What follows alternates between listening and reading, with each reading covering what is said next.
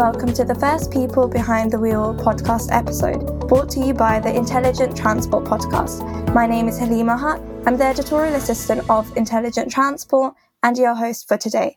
Joining me for this episode is Lona Hankins, CEO of the New Orleans Regional Transit Authority. Today we'll embark on an insightful journey through Lona's remarkable career, delving into the challenges and experiences she's encountered in the ever-evolving world of transportation. It's fantastic to have you with us today, Lona. Thank you so much for taking the time to join us. Thank you for inviting me, Halima.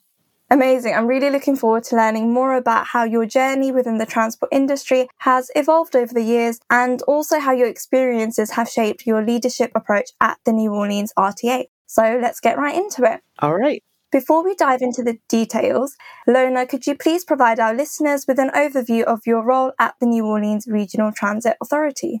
So I'm really excited about this role here at the RTA. I have the unique opportunity to manage everything that comes with a legacy transit system and also help the agency transform into the transit agency of the future. The St. Charles line, our streetcar line, is very historic. The line has been running since 1835 and making it the oldest continuous operating streetcar line in the United States. This year, we're celebrating the 100th year anniversary of the introductory Pearlie Thomas streetcar to the line this year. So that streetcar was put out in 1923.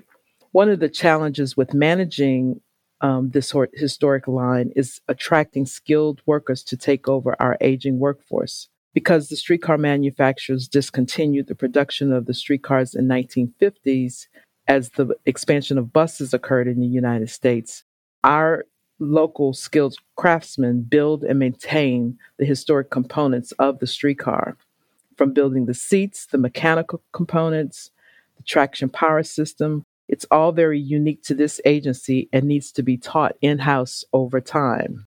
I'm also excited about our ADA accessibility initiative. We are looking forward to the future while we're maintaining the current infrastructure that we have. You know, the St. Charles streetcar line, as its, age of it has never really been upgraded to ADA accessibility. It's also a moving museum in that it's on the National Historic Register of Historic Places here in the United States. So in 2020, to start to make shifts towards accommodating ADA accessibility, we introduced the replica streetcar, the ones that run on our two other lines, the Canal Street line and the Riverfront line. We painted those cars green and put them on the St. Charles. We've started with 3, and we're hoping to expand that in the future, as well as working with our city to make sure the sidewalk and the stop infrastructure can accommodate ADA accessibility. So it's a tricky, thin line of managing the historic flavor and modernizing at the same time. So that's one of the interesting challenges we have at this agency. We're also excited about our low-no conversion that we are planning.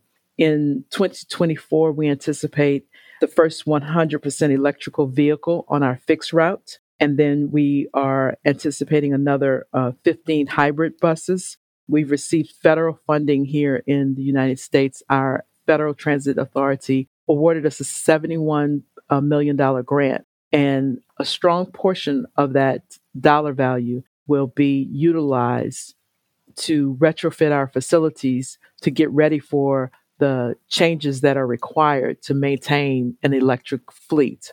And so that also includes workforce development. And then the Bus Rapid Transit line is another initiative that we're introducing.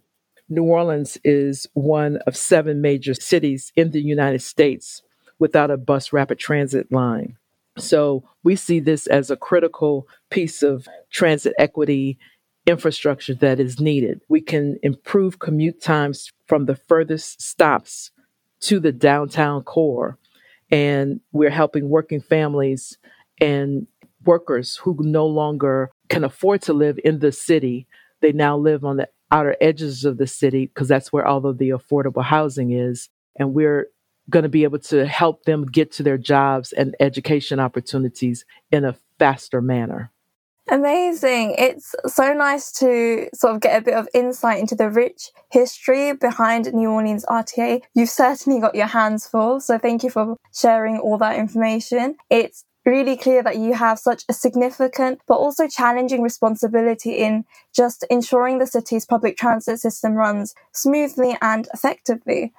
As we begin to explore your journey within the transport industry, Lona, I'm curious to know what inspired you to seek a career in this sector? So it was another opportunity to make an impact and change lives in the city and for the community that I love. Prior to joining the RTA, I worked at a consulting firm. I had been recruited from the Recovery School District of Louisiana, where I'd worked for the last 11 years managing the $2 billion school reconstruction program. It was the federal grant that we received because of disaster damages after Hurricane Katrina. And so I was able to do that work for 11 years. I was working at the private consulting firm because the city of New Orleans had just received, again, another $2 billion grant to manage their roads. And they wanted somebody with FEMA experience, somebody who could manage large programs. So they sought me out.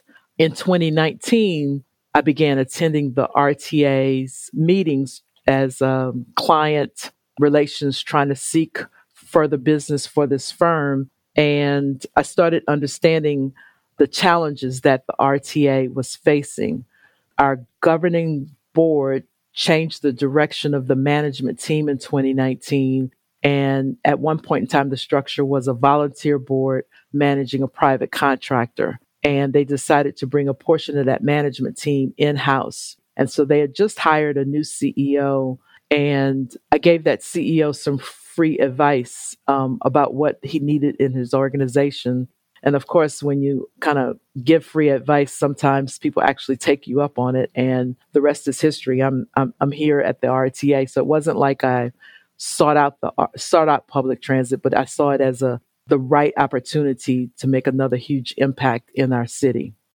That's amazing. It's as if public transport actually sought you out. It's really evident that your personal connection to the role of public transport in your community, but also your background have played really pivotal roles in shaping your career. Now, as we dig deeper into your role and experiences, could you please share some of the challenges you've encountered in the industry today and elaborate on the strategies you've employed to overcome them?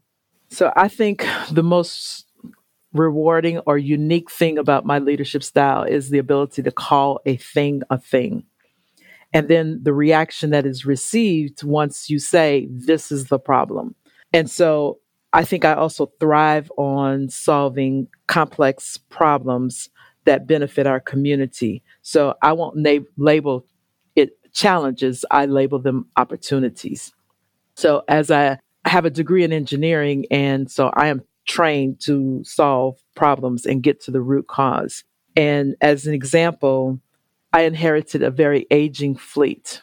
40% of our current revenue fleet is at the end of its useful life. The FTA, the Federal Transit Authority here, administration here in the United States, says basically buses can live for 12 years. The bulk of our buses were purchased immediately after Hurricane Katrina. So 40% of our buses were purchased between 2008 and 2010. And then there was no investment in our fleet again until 2017. So we are scrambling. We're scrambling to not only replace our vehicles, but also the shortage of manpowers. And we put in some real specific tactical moves to solve the fleet problem.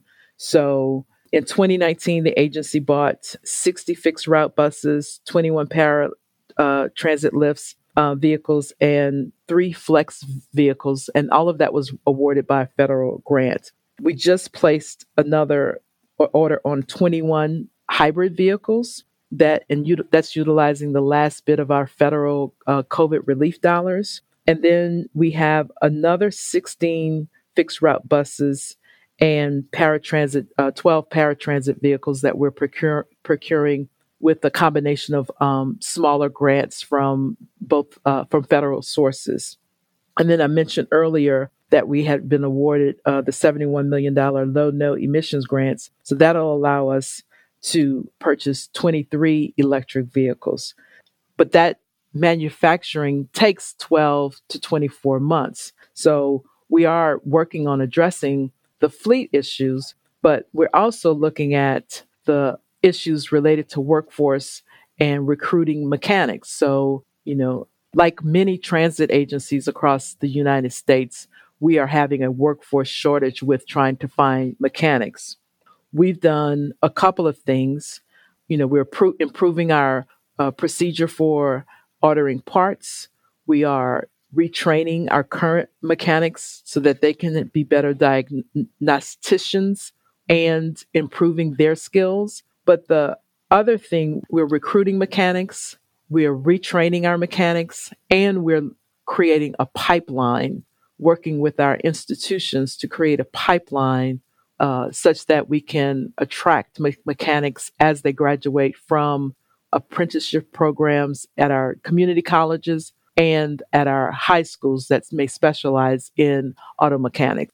But the other thing we've done that I'm really excited about is that we're bringing in traveling mechanics to help fill that gap. So much like nurses in that travel, there's a whole cadre of mechanics who are willing to travel to help agencies like ours solve their problems. So I have a pretty innovative interim chief asset manager who found this traveling mechanic situation and brought it to our board, and the rest is history. So I'm pretty excited about.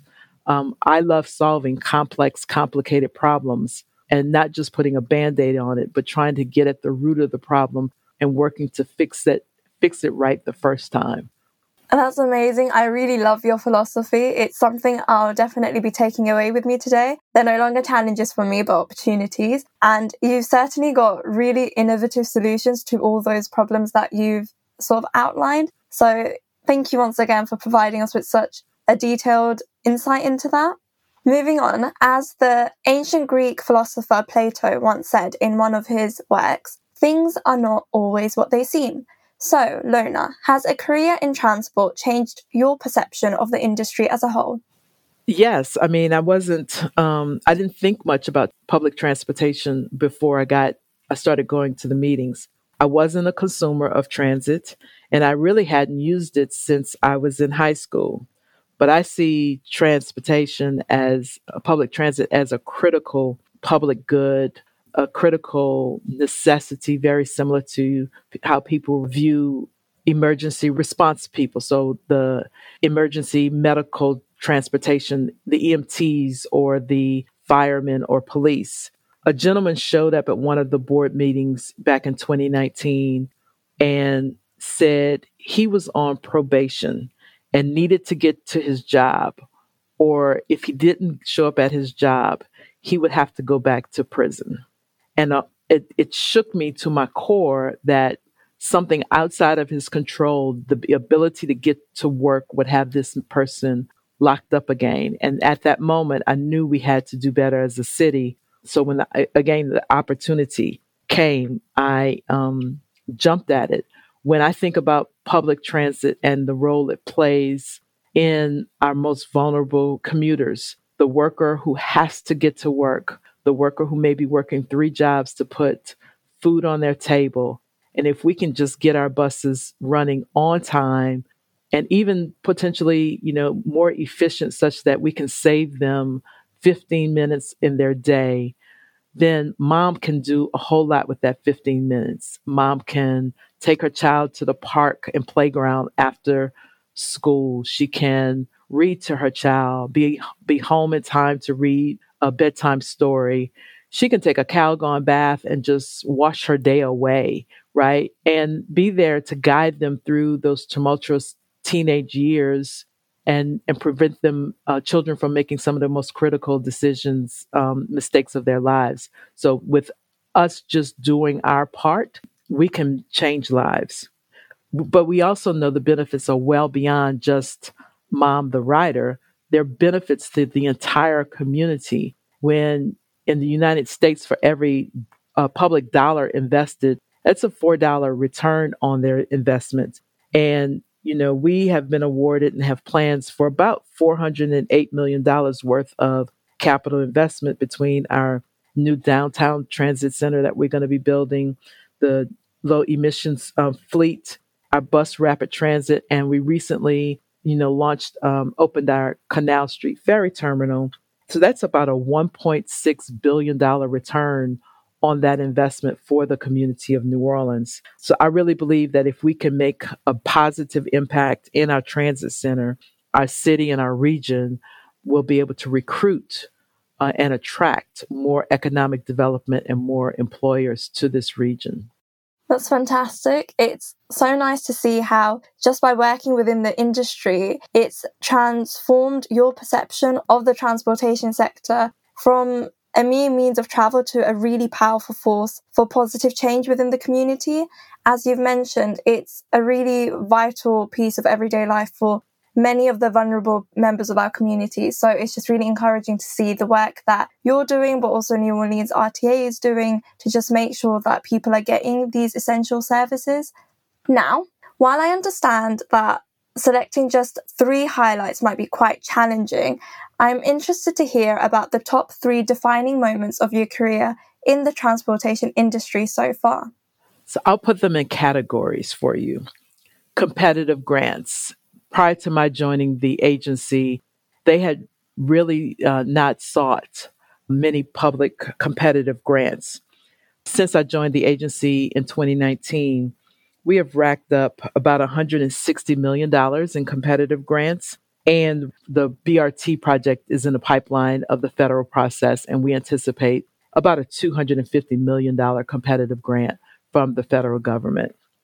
Additionally, the Canal Street Ferry Terminal project, when I came on board, that project was at risk of losing our federal funding from our partners because our grants have an expiration date, and we were almost beyond the expiration date of that grant. And so, I jumped in with some leadership skills that I had learned and project management skills that I've learned throughout the course of my career, and was able to right size and right that ship such that that project could be delivered in a timely manner, and we were able to open it without losing the federal dollars. And then regional connections. I'm really excited about the movements we are making into the surrounding parishes and truly becoming regional. One neighboring parish is Jefferson Parish, and we were able to last fall extend our routes further into their parishes, into that parish, so that we can get to a job center. Also, our partnership around, we introduced our new mobile app called La Pass. And now both agencies, the New Orleans Regional Transit Authority and the Jefferson Parish Transit System, uses that.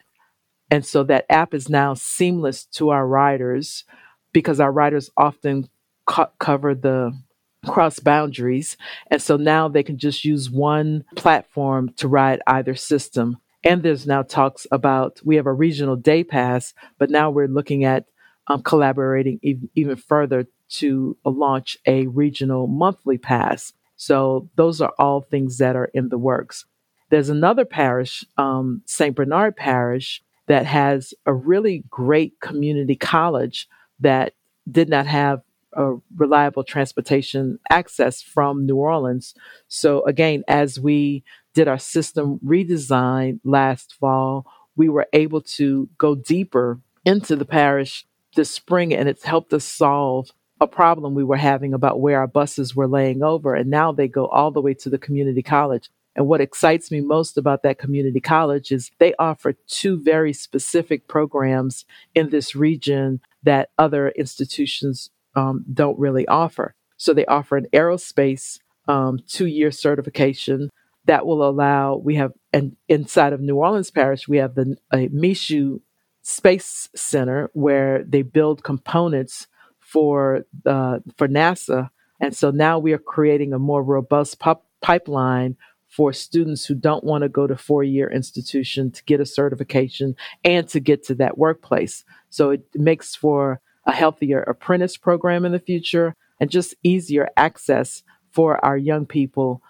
to matriculate at the Nunez Community College. Additionally, Nunez also offers some programs specifically for the manufacturing system, petrochemicals plants in particularly. So they offer a process technician program and an instrument technician program.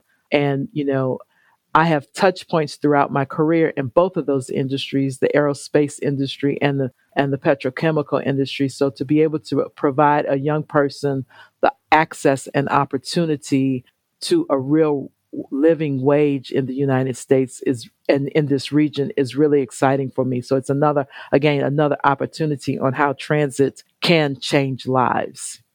It's so great to hear all the work that you're doing within the transit industry, but also just beyond that.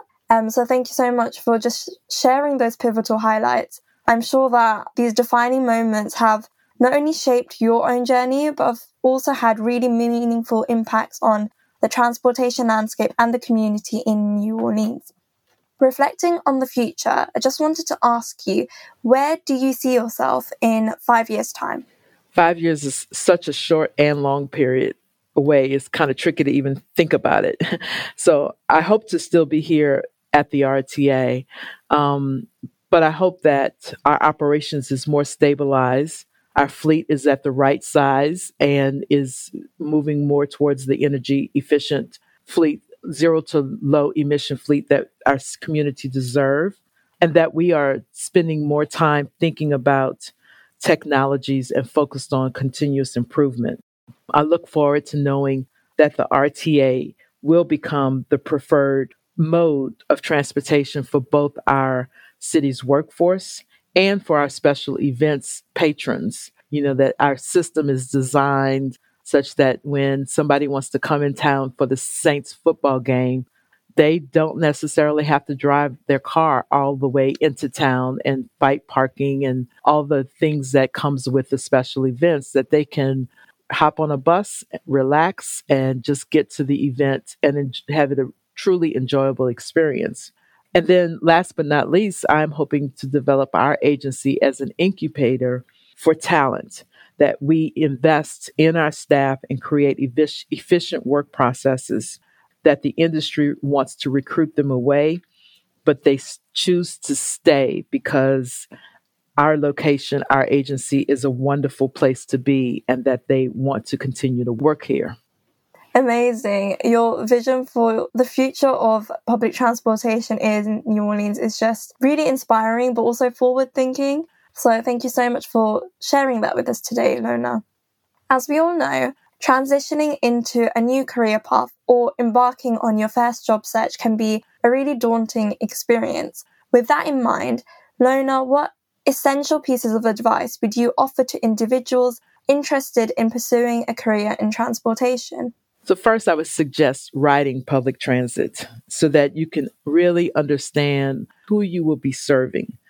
Watch the mother with the stroller, the elderly, and those with mobility issues. That will broaden your perspective. Stay grounded in the need of the riders and focus on the future. And finally, I think transit is so broad that there's room for everyone. Yes, we need urban planners and engineers, but we also need folks who are skilled in marketing and finance and human resources. There are so many ways to make an impact in public transit and society as a whole. I think we should be using more of our skills and superpowers for good. That's absolutely brilliant. Thank you so much for sharing those valuable pieces of advice for aspiring transportation professionals, Lona. I'm sure that these tips will provide just a really solid roadmap to navigate the dynamic field that transportation is, as you've mentioned. As we come to the end of the podcast episode today, I wanted to shift our focus to the theme of the future by asking you what you hope to see become more commonplace in the transport industry workforce. So I would be hopeful that public transit is valued as a job, just like any job in the private sector. Doctors and lawyers who are paid high and choose to work in a big firm, that they may actually, choose to work in public transit. It's the same for engineers, that they may choose to work in public transit. I couldn't agree with you more, Lona. Thank you just for delving into that. Finally, as we conclude the podcast episode today, in an ideal world, what do you hope the future of public transport will look like? In an ideal world, like high quality public transportation can be the equalizer. So what could happen if transportation was so great that families could live on just one car? Imagine what could happen if every family all of a sudden had extra $15,000 a year, essentially the cost of maintaining a car in the US. What could they do with that money? And what could happen to the environment if we were able to reduce the number of cars because people are choosing public transit? I don't know, Halima, if you've paid attention, but this heat wave across the southern United States this summer has been incredibly unbelievable how hot it has been. So the less cars and more public transit that we can do in the US, we can just start to impact our environment in a positive way. And lastly, I would hope that public transit is viewed with the same value as every other form of public good, and we can move away from funding public transit on a per rider basis, and we can start to fund public transit on the need and public good it is providing, much in the same way police and firemen are funded. No one ever funds a fire department by the number of fires they put out. So we have to start thinking about how we fund public transit in the United States. Brilliant. I really believe that your vision for the future of public transport will just really align with the aspirations that many people who are currently seeking to provide more accessible, sustainable, and inclusive transportation systems have.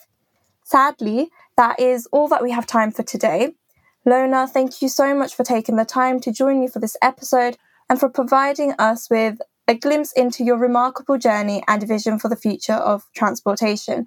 Your expertise and passion are truly inspiring, and I'm sure our listeners have found this conversation to be both enlightening and thought-provoking. We look forward to seeing how your work continues to shape the future of public transportation in New Orleans and beyond. Thank you once more for being a part of this discussion. Thank you for having me, and come visit New Orleans. Before we go, a quick note to our listeners. I hope that you all enjoyed today's episode.